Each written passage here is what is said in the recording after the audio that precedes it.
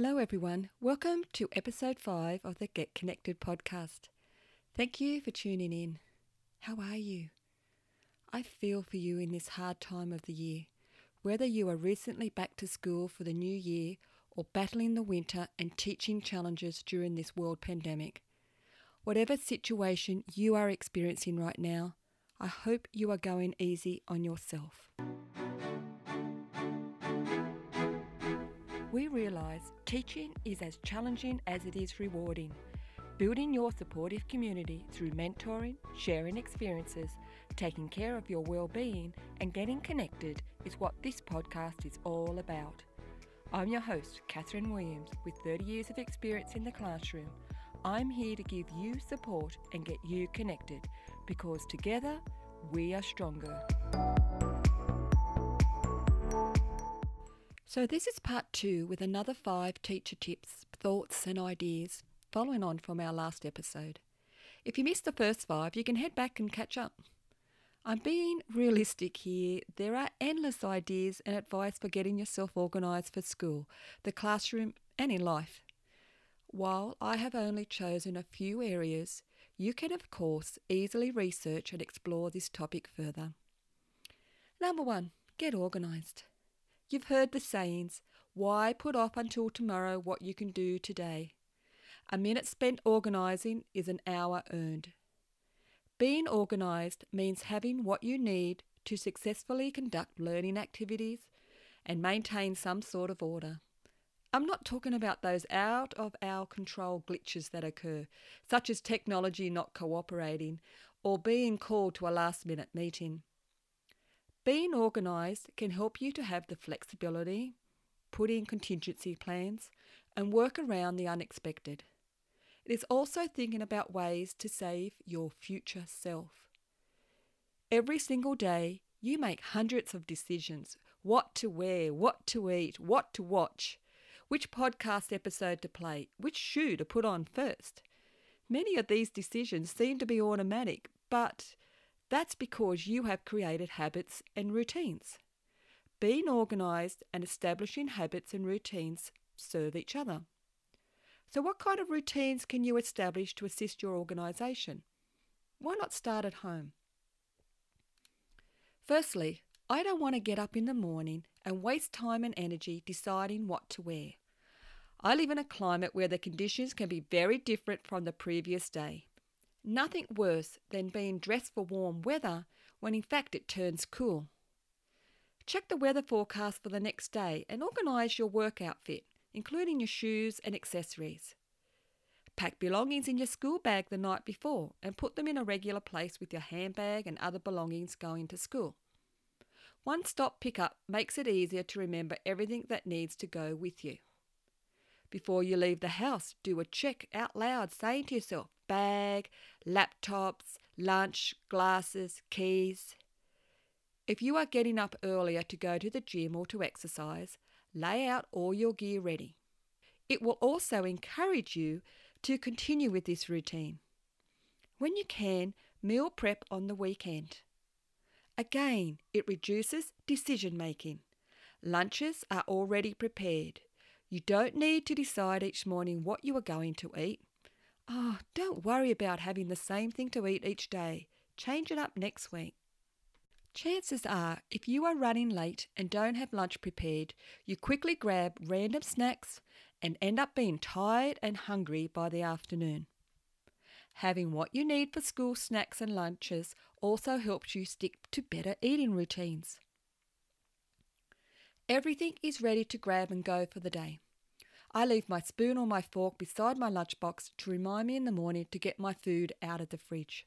At school, being unprepared or unorganised causes you to rush around, creating anxiety and frustration, and bet your bottom dollar things don't go according to plan. You get flustered, you can't find what you're looking for, and the activity is not prepared. The photocopier senses your panic to get a last-minute copy. And students, don't they have that knack, like a sixth sense, picking up on your anxiety and react to your emotions?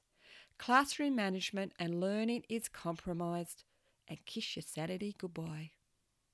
Have you organised how you want students to come into the classroom?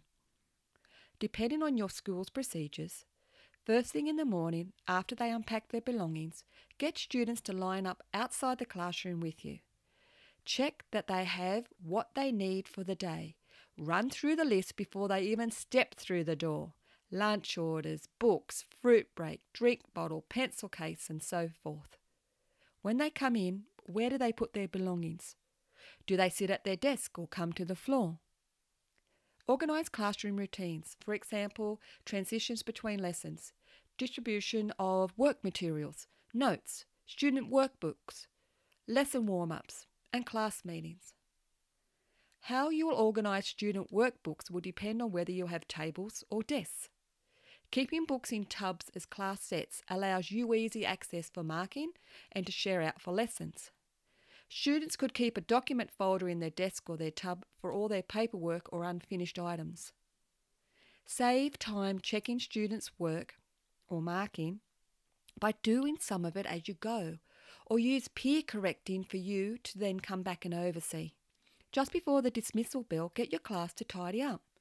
Often it is easier to get students to bring their bags into the classroom to pack up. You can easily see what is left behind in the locker or bag area. With students inside the classroom, it's easier to supervise and also saves you chasing after students as they race off home with bits and pieces they left in the bag area. Depending on your after-school schedule, spend a few minutes resetting your room so it's ready for the next day. Clean up, have relevant resources ready, photocopying completed, and visual timetables and learning displays organised. In the morning, allow time before school to set up your digital links for the day. Check you have everything for the day's lesson and it's all within reach so you are not frantically looking for things. Try not to become too reliant on getting to school early the next day, as unexpected family and traffic delays, unplanned meetings, photocopier or equipment not working can and will occur. At the end of the day, be prepared for at least tomorrow. At the end of the week, be prepared for next week. It will also save you precious weekend time. There are many strategies to assist you to get organised, and you'll find what best suits you. It does require discipline, but whatever you can do ahead of time or in bulk will assist. 2. Take the best care of yourself. We know that to live our best life, taking care of our health and well-being, including mental health, needs to be taken very seriously. Teaching is a stressful occupation, regardless of what others may think. As humans, we are wired to deal with short moments of stress, but not continuous stress. Implementing self-care acknowledges this stress and that it needs to be treated. Nobody knows you as you do, so listen to your body. Acknowledging your needs as a person, as an educator, is never selfish. You need to nourish your physical, emotional, mental, and spiritual well-being. While there are many common practices for self-care, your routine and strategies should meet your own needs. Taking a bubble bath may be part of your self-care, but not necessarily for everyone.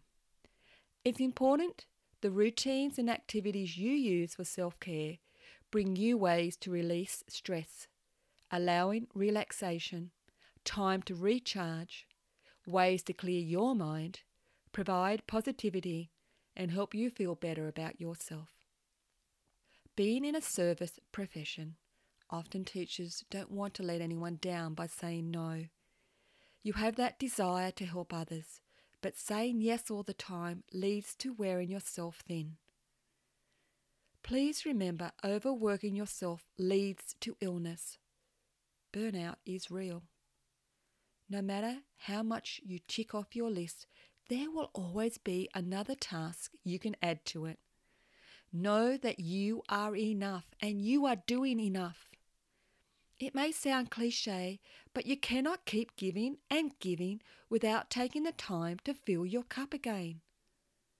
Always make time to distress, rest and recharge, and to include the things which bring you joy. Self-care is different for everyone. A walk, workout, movie, music, crafts, creative activities, gardening, cooking, reading, travel, body care, time with family, and fur babies. It is also important to ask for help. Don't isolate yourself. Reach out. Support is there. Rest. Don't compare yourself to others. Comparison is the thief of joy. We are all on a journey, heading in the same direction, except just don't visualize us all in a line. Social media provides a platform to view other people's lives. We have windows into teachers' lives, classrooms, resources, styles, and organisation. The sharing, inspiring, collaborating and supporting is the positive side of social media. However, take care not to fall into the comparison trap. When you compare yourself, you start feeling inadequate and inferior, and nothing can be further from the truth. The beginning of the school year can be a particular time for comparing to others. There should not be any comparison because everyone has different agendas and lifestyles. Do not judge or compare, just do you, what works for you and what brings you joy. Your class is a very different cohort from everyone else's class. Remember self-care and take time to recharge. Don't measure yourself with someone else's ruler. Celebrate your achievements and set your own goals. Take care of yourself so you can be your best and give your best. But you know what?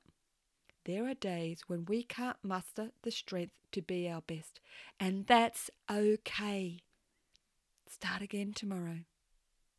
3. Be a lifelong learner. Do the best you can until you know better. Then when you know better, do better. Maya Angelou.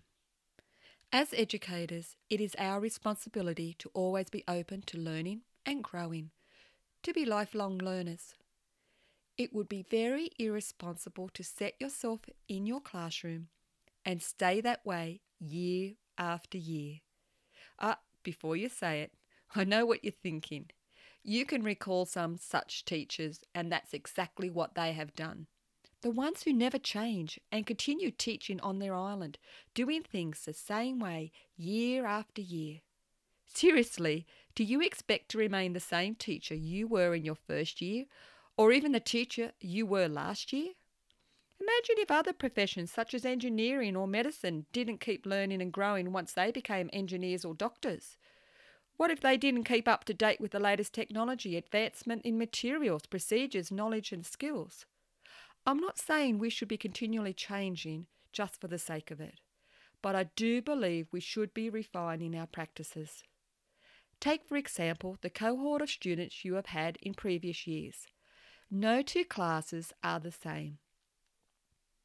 You have had to modify and refine your routines and best practices in response to their different personalities and learning needs, even in response to their level of maturity. You continually find new resources or improved ways to tweak lessons for the benefit of your students. To learn and grow, there are times we need to unlearn.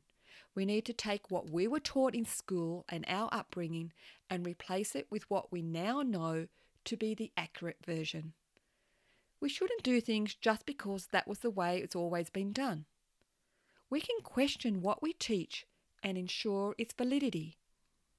On a personal level, I am on a learning and growing journey to be an anti-racist and to relearn the history of Australia from Aboriginal and Torres Strait Islander people's perspectives, and to learn about and appreciate their stories and journeys, and the same for Indigenous people in other lands. As educators, it is non-negotiable that we embed Aboriginal and Torres Strait Islander people's perspectives into our teaching and learning every day. Along with our students, we are learning about the injustices faced by Indigenous and Black people and how we can be part of the change. In an age of information, ignorance is a choice. Especially with the benefit of technology, we have greater access to people's stories and to hear their perspective. Reading, listening, and watching broadens our perspectives and help us to develop deeper empathy and appreciation for other people, cultures, and places. You won't learn if you don't listen. Keep an open mind, keep learning and growing. Remember, when we know better, we do better. 4. Clear communication is essential. Effective communication is the key to establishing and maintaining positive partnerships with parents, families, and colleagues. Communication builds trust so you can work together to support students. With the current situation in schools regarding COVID protocols, parents are not permitted on site. Thus, reliable and open communication with parents is even more important.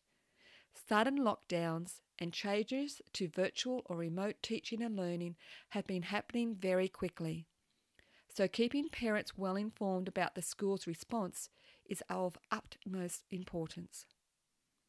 I realise the next few suggestions about communication are relative in a COVID-free situation, but I'll share them so that you can file them away for future reference.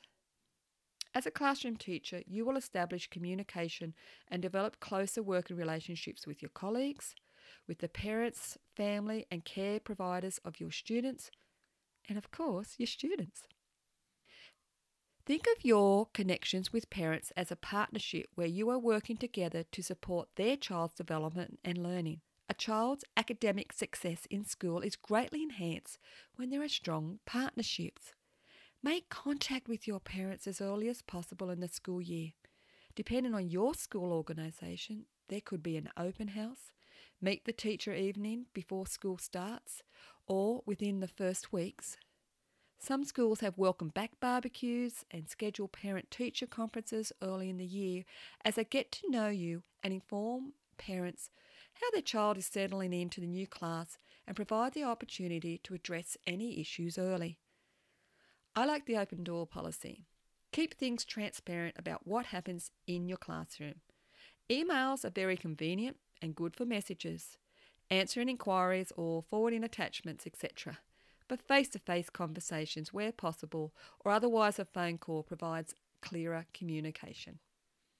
Set your boundaries for how and when you are contactable. You may prefer parents to go through the school office, others are okay with a direct email or using messaging features in apps such as Seesaw, Remind or Class Dojo. It is also your personal preference should you decide to have emails linked to your personal phone or to have notifications on. The easiest and most effective way to communicate with students is to talk to them. Ask them about their interests, their favourite things, how they spend their weekends, their dreams, their aspirations. Take the time to listen and show interest in who they are as an individual, not just as a student in your class. Schedule regular one-to-one time with each student to discuss the settings and progression of their academic goals, particularly in reading, writing and maths.